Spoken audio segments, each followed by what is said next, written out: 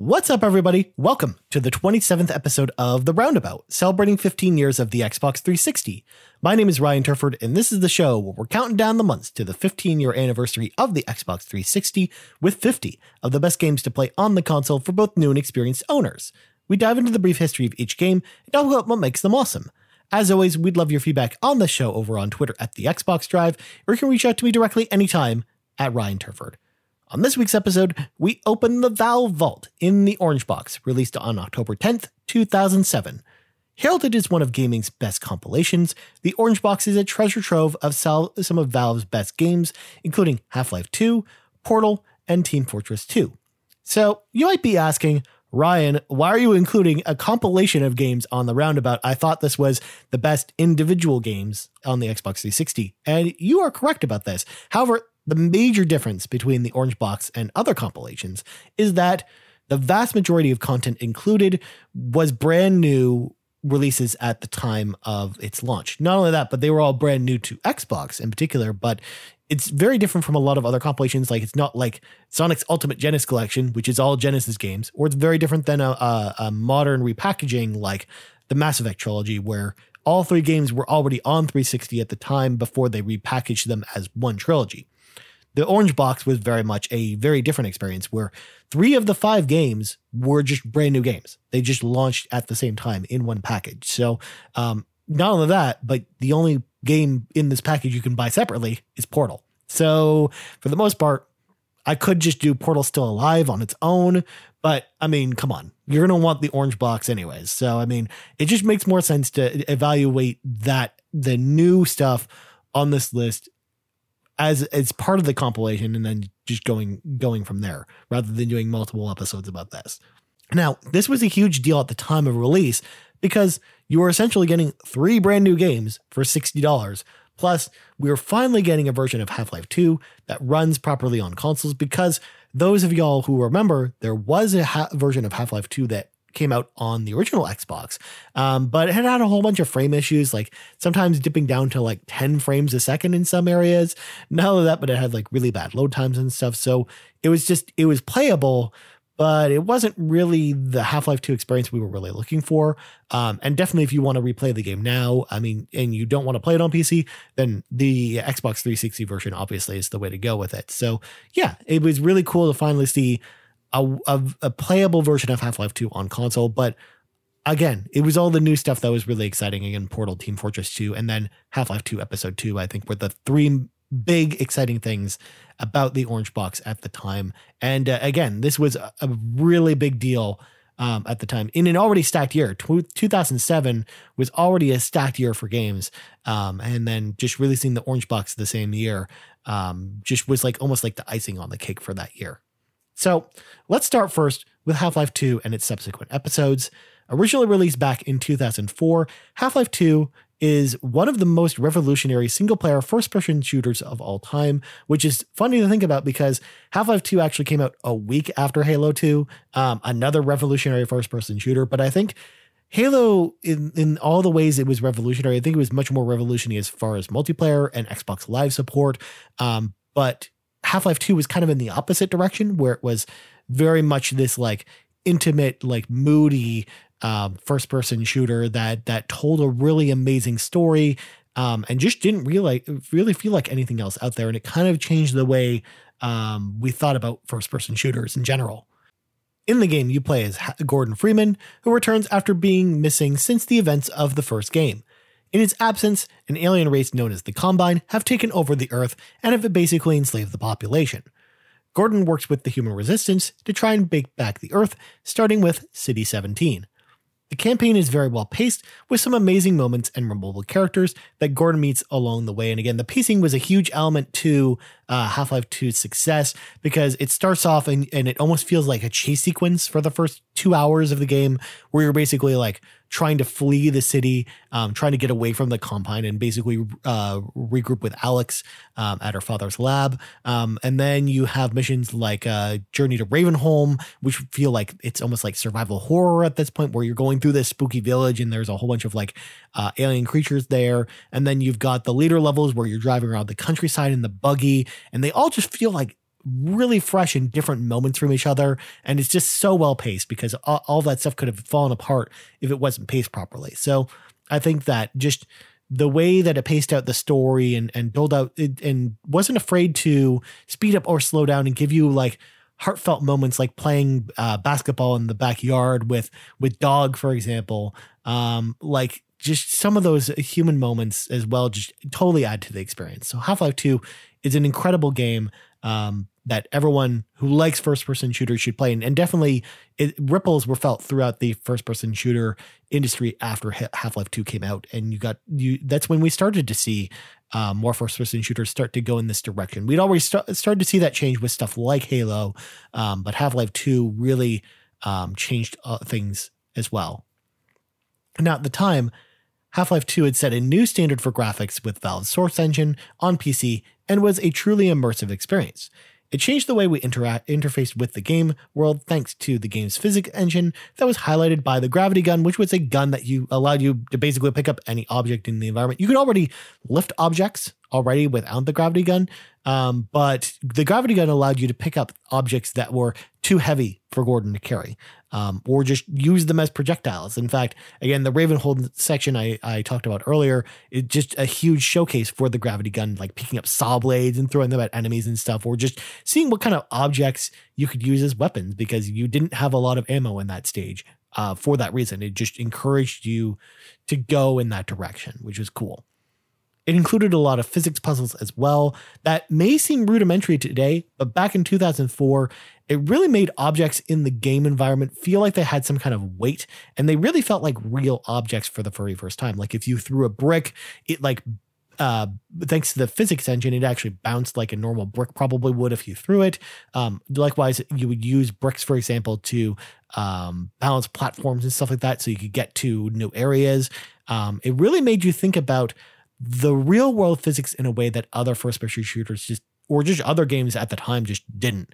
Whereas now, again, this seems rudimentary when you look at it through the lens of 2020, because sure, a ton of games now do this type of thing but I think Half-Life 2 really just paved the way for that stuff. And it seems kind of corny now to do some of those puzzles when you revisit the game.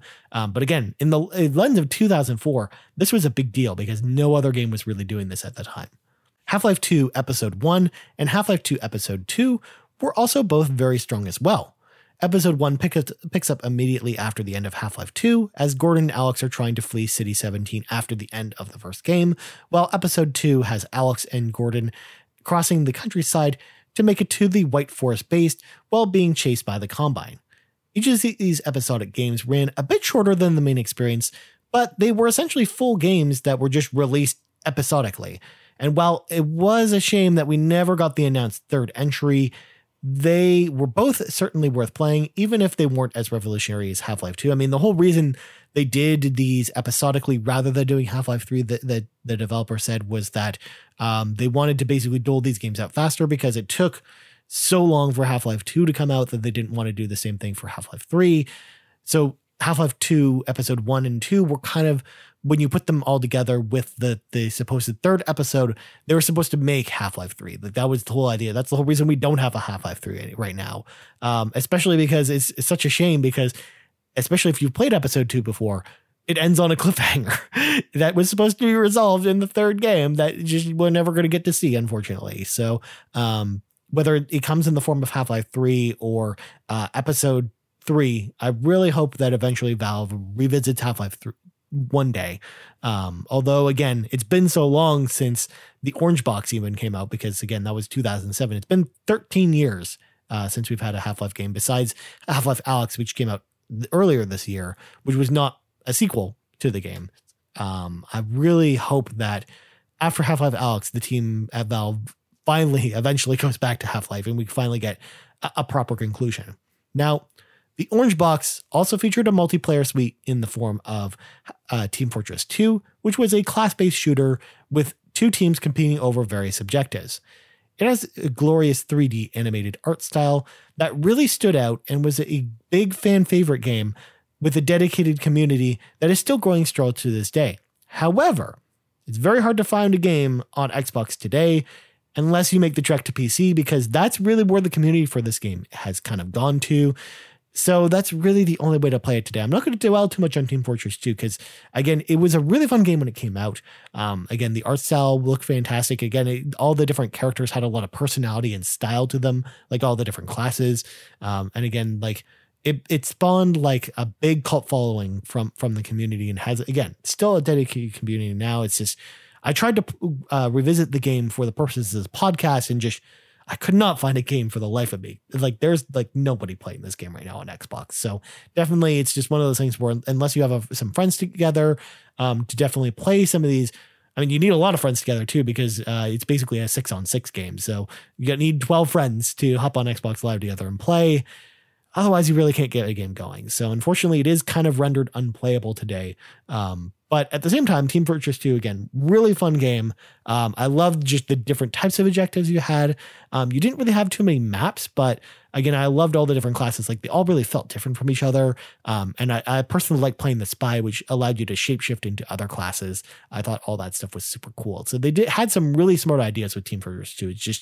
It's too bad that the community is still not there for this game because it's a really fun game. Now I'm saving the best for last, being Portal, because Portal really changed the way we thought about puzzle games, shifting the puzzle solving aspect to the first person. I mean, we had seen some first person puzzle games before, but Portal kind of changed things. It's eventually what spawned games like the Talos Principle or The Witness or a lot of other later puzzle games that were basically first person puzzle games. It really took the same innovation to the physics puzzles found in Half-Life 2 and really turned them on their head, giving you some really smart puzzles involving a portal gun, which allows you to create 2 individual portals and really get around the environment in a lot of different ways. However, the thing that really made Portal stand out and made it such an unexpected hit was the writing and the character of GLaDOS in particular. GLaDOS really steals the show as she ushers the player through the Aperture Science Research Facility with some incredible deadpan acting from Ellen McLean. Like Half-Life 2, Portal had such a huge effect on future titles, and it nicely rounds out the package, again, not only just on first-person puzzle games, but also just the way games were written as well. Again, GLaDOS is the only character that talks in this game. You play as Shell, who, again, is a character that you kind of project yourself onto, kind of like Gordon Freeman, because Gordon Freeman doesn't talk either. And then the only person that talks throughout the whole game is GLaDOS, and I guess, again, the various forms of GLaDOS.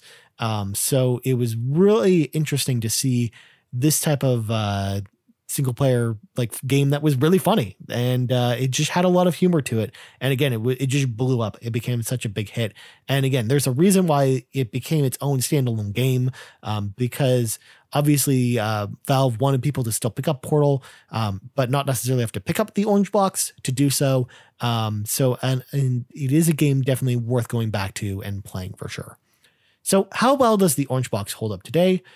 All the games hold up really well today, with the exception of Team Fortress 2 for the obvious reasons I just talked about, because the game still looks great and it's still really fun to play, but obviously with no player base, you can't really play it on Xbox, unfortunately, unless you've got 12 friends together and you want to play that way. Visually, the game that's really starting to show its age out of all the games in this collection, however, is Portal, as its environments don't really hold up as well today as they did back in 2007, but it still looks pretty good overall. It just, again, it's starting to, especially like the environment of the Aperture Science Research Facility, it's starting to show its age a little bit, that's all. Half-Life 2, as well as the other episodes, still look great overall, as well as the character models, I think, look really good for those games. And I think just a lot of this just has to do with being the visual flaws being a lot less noticeable with something like Portal versus Half-Life 2, because Half-Life 2, you're really just traversing from place to place, and you're never really in one place for very long, versus Portal, where you're kind of just in one place the whole time, which again is its own visual style. But I think the difference is they didn't really, the graphics in Portal were never really at the revolutionary level that Half-Life was in particular. Again, the Source engine in particular was starting to show its age a little bit when Portal came out. And I think they didn't really try to go for graphical fidelity with Portal. It was more about the experience and the humor and stuff like that. So I think that the facility itself, again, is starting to show its age versus Half-Life 2, where it's just, you're going from place to place to place. And there was a lot of detail put into making the world feel as real as possible. And I think that it's just different philosophies in game development when you compare the two of them. So definitely, I think that's the reason why it is. But definitely the gameplay, the humor and stuff, all that stuff really holds up in Portal. It's just the visuals in particular just are feeling a little bit sluggish. Now, whether you're picking up the orange box for the first time or you're replaying Portal for the 20th time for another slice of cake, the orange box is still a great experience today, regardless of where you play it. If you're looking to pick up the orange box today, it's available digitally on 360 and it's backwards compatible on Xbox One. That's all for this episode of The Roundabout. You can hit me up on Twitter anytime at Ryan Turford. You can also find the Pants Man himself, Sean Capri, on Twitter at Sean Capri, or us on Twitter at The Xbox Drive. Thank you so much for listening to this episode of The Roundabout, and we out. Bye.